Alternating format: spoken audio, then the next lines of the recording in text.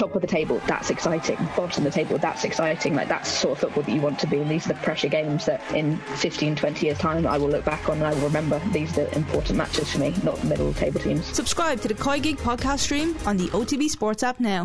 The Newsround on Off the Ball with Gillette. Put your best face forward with our new and improved razors. This is News Talk. Now you're very welcome along to the show. Champions League last 16. It's that time of the year. We have PSG against Real Madrid this evening. We have Sporting Lisbon against Man City. With Premier League as well. Manchester United at home to Brighton. What could go wrong? Graham Hunter is with us at 7:30. Brian O'Driscoll in studio from 8 o'clock. And then on the football show, interesting piece from Matt Lawton in the London Times recently on the rise of cocaine-fuelled hooliganism across English football. So we'll chat to Matt about that just after 9.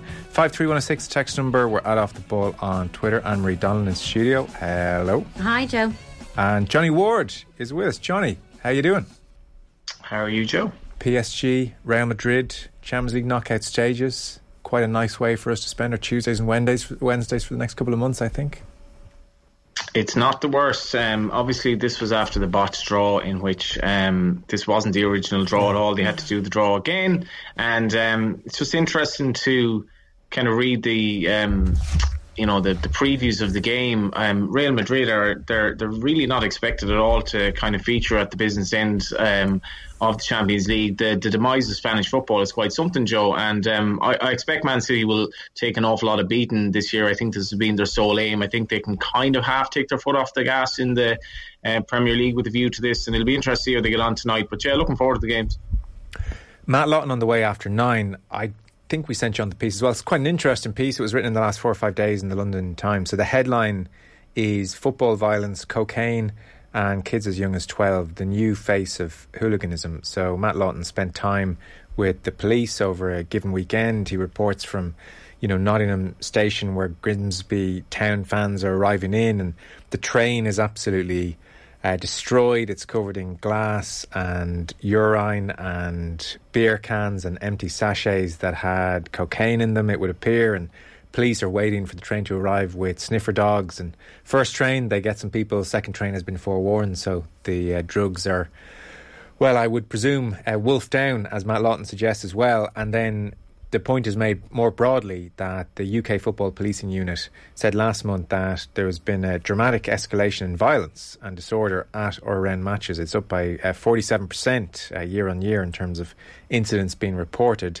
They're very concerned actually about the rise between Class A drugs like cocaine and violence, and they're mentioning as well the new breed, the teenagers coming through who, and Matt Lawton makes the point as well, it's almost akin to grooming. The older guard of the firms, their heyday in the 80s and 90s, they're now men in their 60s, and they're encouraging the younger kids to get involved and in some cases carry the drugs through some of the spot checks for them. And then there's just this very incongruous description of Leicester City, and there's families out for Sunday lunch, I suppose, and then riots break out at the pub where the families are eating. And I gotta say, you read the thing, so glad we just don't have this culture widespread in Irish sport as a starting point, but the drugs aspect certainly jumps out. It really does. Today is 27 years to the day that the Lansdowne Road riot took place. It's strange that we're having this debate now because, that was kind of English hooliganism, and I'm not saying necessarily drugs were involved, but it was a sorry sight, and it was something that I really remember from my childhood. And I don't know, you wonder where this is coming from, Joe, because like I've kind of said before that I think Premier League atmospheres are actually, they're very they're almost a bit too safe. Like it's quite a nice experience to go to a Premier League game, whereas if you go to games of the continent, it's far more lively as a fan. But this is a worrying trend, and you do wonder how much of it has to do with people coming out of the pandemic and how that's affected either, I don't know, is it mental health or if it's affected people's patterns, because it almost seems to have come out of nowhere. And it's a really, really stark piece, some of the things. And you mentioned some of these sad individuals, like lads in their 60s who are still involved in these groups and these kind of effective hooligan groups, and it's quite pathetic. And the images that are portrayed in the piece, and the train of essentially just like loads of bags of cocaine basically being left behind on the platform as they try to evade the police. It's really, really stark. And, we thankfully we don't have a problem with it in this country. I wouldn't say, there aren't any drugs among fans at League of Ireland grounds necessarily, but we've had nothing like this, and I hope we never have. I guess the obvious point, Anne-Marie, is that we're not saying here drugs is a football problem, particularly cocaine. It would seem over the last decade plus, very much a societal problem here as well. So we're talking pubs, nightclubs, hell, walking down the streets, homes, any public space you care to mention. But certainly it seems in the UK it's very much a problem affecting football, and it's now part of the ritual for a lot of people.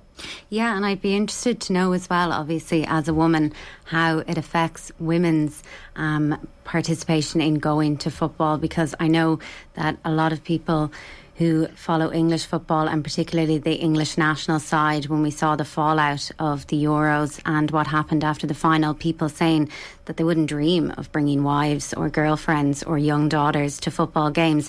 And I'm always, obviously, for obvious reasons, interested when I go to football, the attendance that is female and the percentages. And just when you look at English football, particularly the national side, like the female audiences are striking because they're just so low. Like the percentage in the crowds is so low, and I'm not like playing a victim or anything here, but it can be a really uncomfortable experience sometimes going to football as a woman, particularly like the walk up to the stadium when you have that kind of massive crowd mentality and things are often said, and you might feel like you're in a little bit of a vulnerable situation because the crowd is predominantly male, and like you'd be afraid sometimes, particularly at nighttime games, that something might kick off.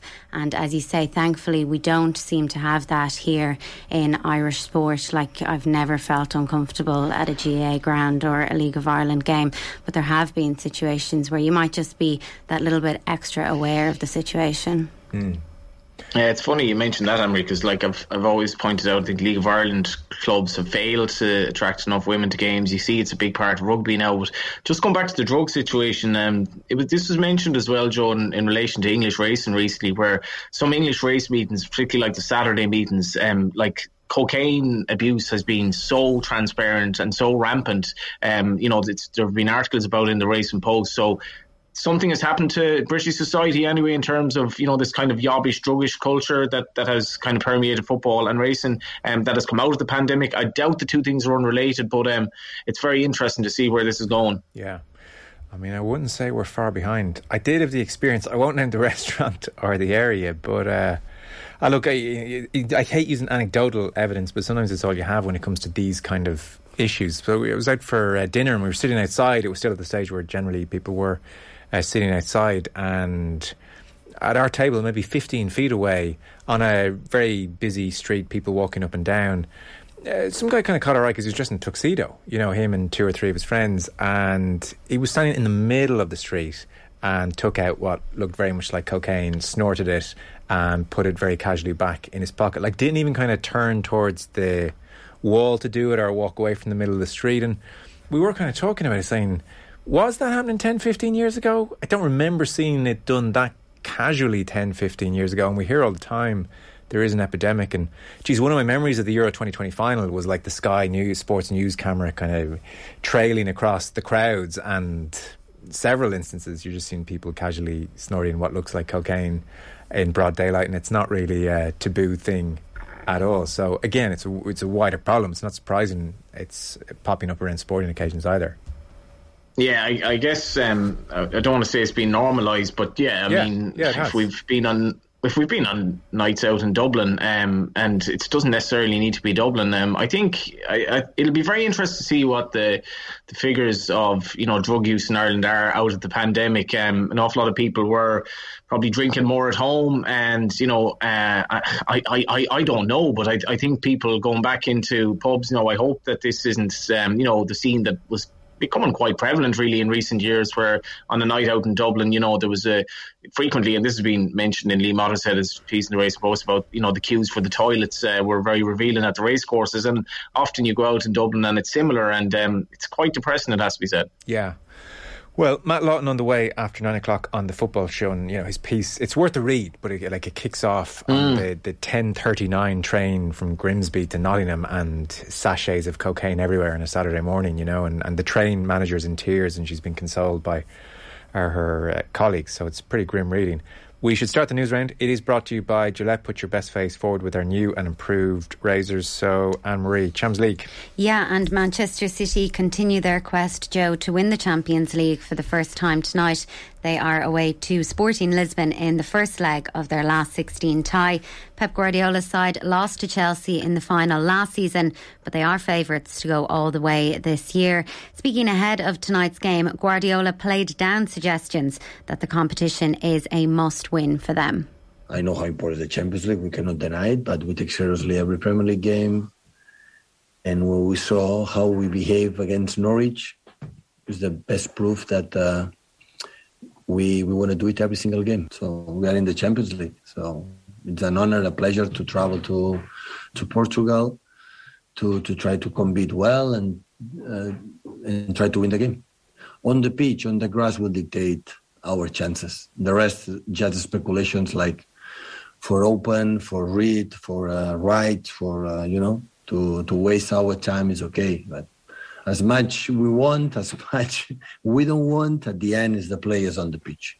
And he was also asked if being able to or unable to win this competition with City, if that would or would not define his career. As a manager, not me, all the managers were exposed to get punished in the way for the criticism when you don't get results. So not me, all the managers. So otherwise you have to decide to do another job, it's not absolutely a problem.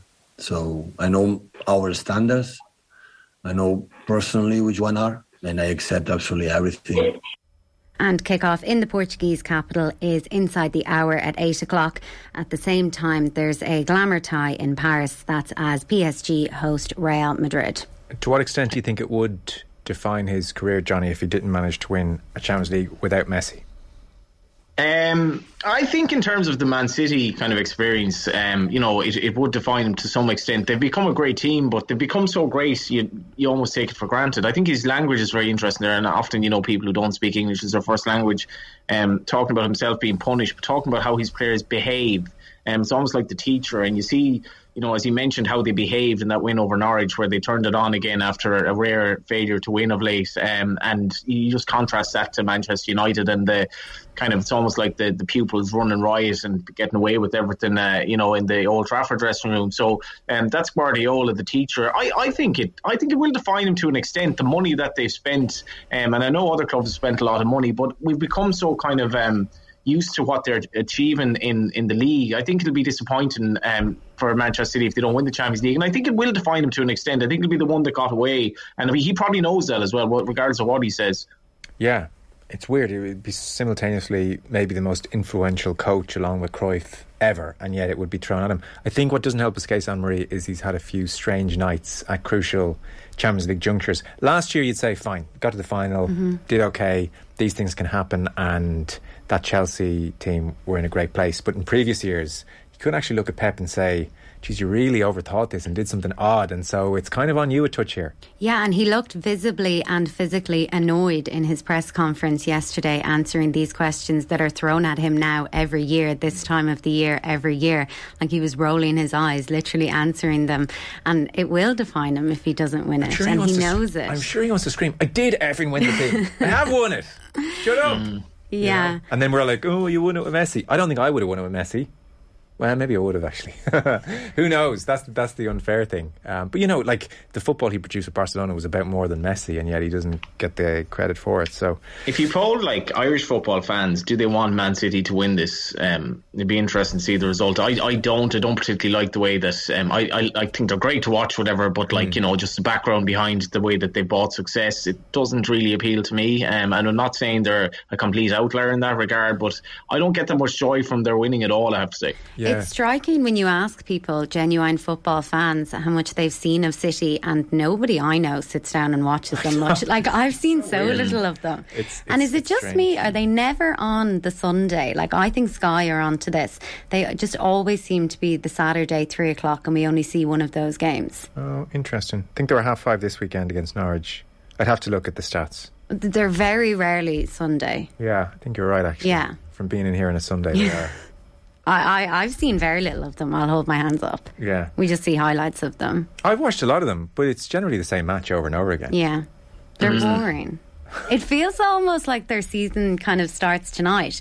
Yes, because they're so irrelevant now in the Premier League. They're just going to go and win it in a boring fashion. No, come on, they are. I mean, but Liverpool have kept it vaguely interesting anyway. Do you know, I was about to say I look forward to your Twitter mentions, but actually it'll be fine. No one cares. I'm sure City fans do, but yeah, I think you're right, and I suspect you're right as well on people not watching them as much as they should. Definitely when Barcelona were in their pomp, I made a point of watching them.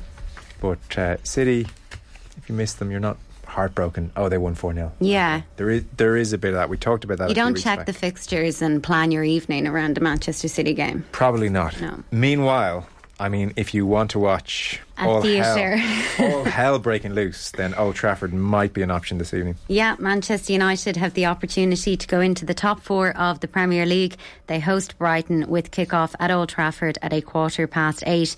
United come into this having drawn their last 3 games. That's having initially led in all of them. Graham Potter's side, meanwhile, have been quite impressive this season. They're unbeaten in the league since mid-December. Spurs knocked them out of the FA Cup. Text in saying, what about Duffer letting Johnny Ward know what's what, says Tom. I mean, it was amazing. I even thought, actually, you thought it was amazing at the time. You loved it at the time. Sometimes this would be Duffer Schools journalist type headline, whereas actually I thought you enjoyed the whole exchange a little bit as well. It was great. I don't know if everyone is aware of what you're talking about. It was the League of Ireland launch, which was kind of, it was meandering towards an inevitable conclusion. And Damien Duff was late because I think he'd gone to Abbottstown by mistake. And I reminded of this when I met him the first time, and he didn't take too well to that.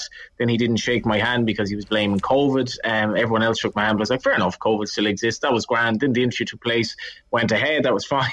And then I said, Shelburne, according to Damien Duff, a sleeping giant. He said, I didn't say that. I said a giant, not a sleeping giant. And then, of course, as everyone knows, on Twitter and Instagram, you can find something that you forgot you said a while ago. So Damien Duff actually did call Shells a sleeping giant in an interview a few months ago. It's kind of exonerated me, but I don't know. It was strange. I was kind of in a bit of a trance in the whole interview, Joe. I was making the point afterwards. I don't actually remember anything he said. He spoke some big stuff in it, and I was so kind of, I guess, I don't know, in awe or whatever. I was just like, I don't remember anything he said, but it's gotten 100,000 hits for something that was so like. I thought you recovered well. I just backed down scared. Yeah, should have seen how I'd been the following week, but anyway. It was, if you didn't see it, you can obviously get it online, but Johnny had started his rap. I mean, the interview was over and he was concluding and, sleeping giant, and you could see Duffer look, will I, won't I? And he was like, yeah. You're bloody right, I will actually. And he went in 2 feet up, took you out, and walked away again. Said Saturday, Duff was talking to the FAI in this interview as well, and that shouldn't be lost because he's never met me before, and I doubt he's any reason to kind of have an issue with me. So he was sort of talking to the FAI, and he did have the body language of somebody that was like, okay, I have to do this, because he didn't really speak to anyone else there. Okay. Yeah, I got the impression a touch with him as well that Duffer, like, he's very keen not to be a cuddly character here. Like, there's a bit of an edge about him, and there's like, I'm not going to take any what, and I'm not some kind of attraction here for the media, like a manager, and we're going to have our elbows out. I just got that vibe off him. He's not going to be this friendly, oh yeah, listen, I'm going to be really a media darling over the next 12 months. And I think he's kind of letting that be known. Now, consequently, he's going to be a huge media focus because it's box office in its own wonderful way. He says he doesn't want to do interviews, but when he does them, he behaves like he does want to do interviews. So it's kind of, he's slightly enigmatic as a person. And I think, there is pressure on him here, because if this goes Pete Tong, it's a Shelburne job. It's not like getting a job in the Championship or something. As much as he says they're a giant or whatever he said they were, it's still League of Ireland, and Shells have done nothing for a long time at this stage. You know, they're a small club in the overall schemes of world football. So if this doesn't go right, and he's placing stern demands on the players, talking about dominating the ball for a team that's gotten promoted, you know, it's going to be difficult for him to come out of that. As much as he'll obviously get another job, there is a bit of pressure on him, and it'll be fascinating to see how it goes. I can't wait. Do you think he has a kind of healthy disdain for the media? Like in his private moments, if you were to say to Duffer, what do you think of, like, are you into journalism and do you like reading papers or listening to chat about sport? I would strongly suspect his answer would be, it's all a load of... Well, we should all have a healthy disdain for the media, including you and I, Joe, to be fair. Yeah, a strong disdain, strongly healthy disdain, I think he has. Somebody has texted in, Christina, hi Joe, I worked near Wembley Stadium in the mid-80s. It was a half day on Saturday, but we couldn't leave work till the match started because it was too dangerous. Guess things haven't changed, but gotten worse. I thought they had improved, is the thing. I thought that Premier League grounds in particular had become real family-friendly affairs and all-seated stadiums, and you would see the demographics changing. See, the problem with hooliganism in English football is you only need a very small percentage to cause hell breaking loose, you know? You don't need that many people to trash the train. No, did she say in the mid-80s? Yeah. Yeah, that's quite striking though. Like, I wouldn't imagine... Well, that was, I guess, you know, peak hooliganism, I suppose, into early 90s. As Johnny, what did you say, Johnny? It was this day the Lansdowne Road one? 27 years ago, amazing night. And you can I remember just watching it at home and thinking, this is great, Dave Kelly's giving Ireland the lead here. But I imagine for a lot of kids who were there that night, it was a frightening experience, and I think Jack Charlton was very, very hurt by it. Yeah, amazing footage of him on the pitch screaming, go home. So, Tiger Roll. Two-time champion Tiger Roll, Joe, will not run in the Aintree Grand National this year. Owner Michael O'Leary says he won't go for a record-equalling third title over what he has called an absurd handicap mark. The Gordon Elliott-trained 12-year-old was handed a handicap mark of 161 today, the same given to last year's winner, Manella Times. That means he'd have to carry at least 11 stone 4 pounds after winning the race off 159 in 2019. O'Leary told the Racing Post this evening it's unfair on a 12-year-old chaser and that they must remove him, as they don't believe it is safe or fair to ask him to carry close to the top weight at that age. He will instead be trained for the cross-country race at Cheltenham, and there's every likelihood that win, lose or draw, that'll be his last racecourse appearance. Johnny, do you agree it's an unfair handicap? Maybe, but you know, he's essentially dropped him £5. I think I was very much against the British handicapper before this in terms of the way he dealt with Irish horse, but I think this is a load of nonsense from the O'Leary side, to be honest. They've campaigned him over conventional fences, probably partly to get his mark down, but they objected to run him in the race last year. And obviously, you know, he is a 12-year-old, but this stuff about him carrying top weight, I don't buy it at all. I think it's egos at stake here, and he should be running the race quite simple. He showed, as the handicapper mentioned, he absolutely bolted up in the cross-country race last year, so that would seem to imply that he wasn't far off his best. Gordon Elliott has said he's edging back into form. There's no reason at all not to run him in the race. If he doesn't win, that's fair enough, but I don't buy this animal welfare thing at all. He's ridden, he's carried heavy weights before. He's 12 years of age, but don't buy it. Okay. Beirne? He says it was an easy decision to sign a new contract with the IRFU. The Munster forward agreed a deal until the summer of 2025 today. Beirne was at Leinster and Scarlets before joining the Southern Province in 2018. He has 27 Irish caps and featured for the British and Irish Lions last summer. Elsewhere, former Munster out-half JJ Hanrahan is set to join the Dragons at the end of the season. The Kerry native has put pen to paper on a long-term deal. The Welsh side confirmed today he'll arrive from Claremont, where he has made 14 appearances this season. That was after joining last year. We'll have to get around and cover your next story maybe on the show tomorrow. I just haven't been able to find the time to dig too much into it, but it seems like an extraordinary situation. So we're talking here about Kamila Valieva. Yeah, 15-year-old Russian Kamila Valieva was left in tears at the end of her figure skating routine as she launched her bid for Winter Olympic gold today. She was allowed to compete in Beijing after a court cleared her. That was despite a positive drugs test. Valieva stumbled on a jump but is in first position ahead of Thursday's free skate. There will be no medal ceremony if she finishes in the top 3, as the case hasn't been fully resolved as of yet. So what's happened here? So she has tested positive for a banned substance, but because she's 15, she's actually protected by her age. So that's how she was allowed to compete. But when she went out and competed today, it just looked like such a sad, lonely place for her. Like, it was just a horrible situation. And the Russians are claiming this as a victory for them. She's probably the best figure skater in the world at the moment, if not ever. She's been training since she was 3 years of age. She probably would have won this tournament or won gold at the Olympics without needing to dope. She's 15 years of age. It doesn't seem that she went on the internet and bought the banned substance. It seems it was given to her. Right. She's lost respect amongst her fellow competitors. And it seems like she is just the pawn in the middle of this situation that will go further to the Court of Arbitration for Sport. And it doesn't, if she wins, it probably will be stripped of her, but she probably did deserve to win it, which is just the saddest thing of all. And do we know if she knew she was taking illegal drugs, in so much as a 15-year-old has the cop on or not the cop on, but did she know what she was taking? Well, that's what hasn't been disclosed, because her team claim that she tested positive because she shared a glass of water with her grandfather, and it was heart medication that he's on. So that's how it ended up in her system. So obviously we don't know if she knew, as in they haven't told us if that's what happened. That's how they're claiming. That's how they're claiming it. But people that follow skating in a far more specific way have stated that at 15 years of age, she more than likely didn't know.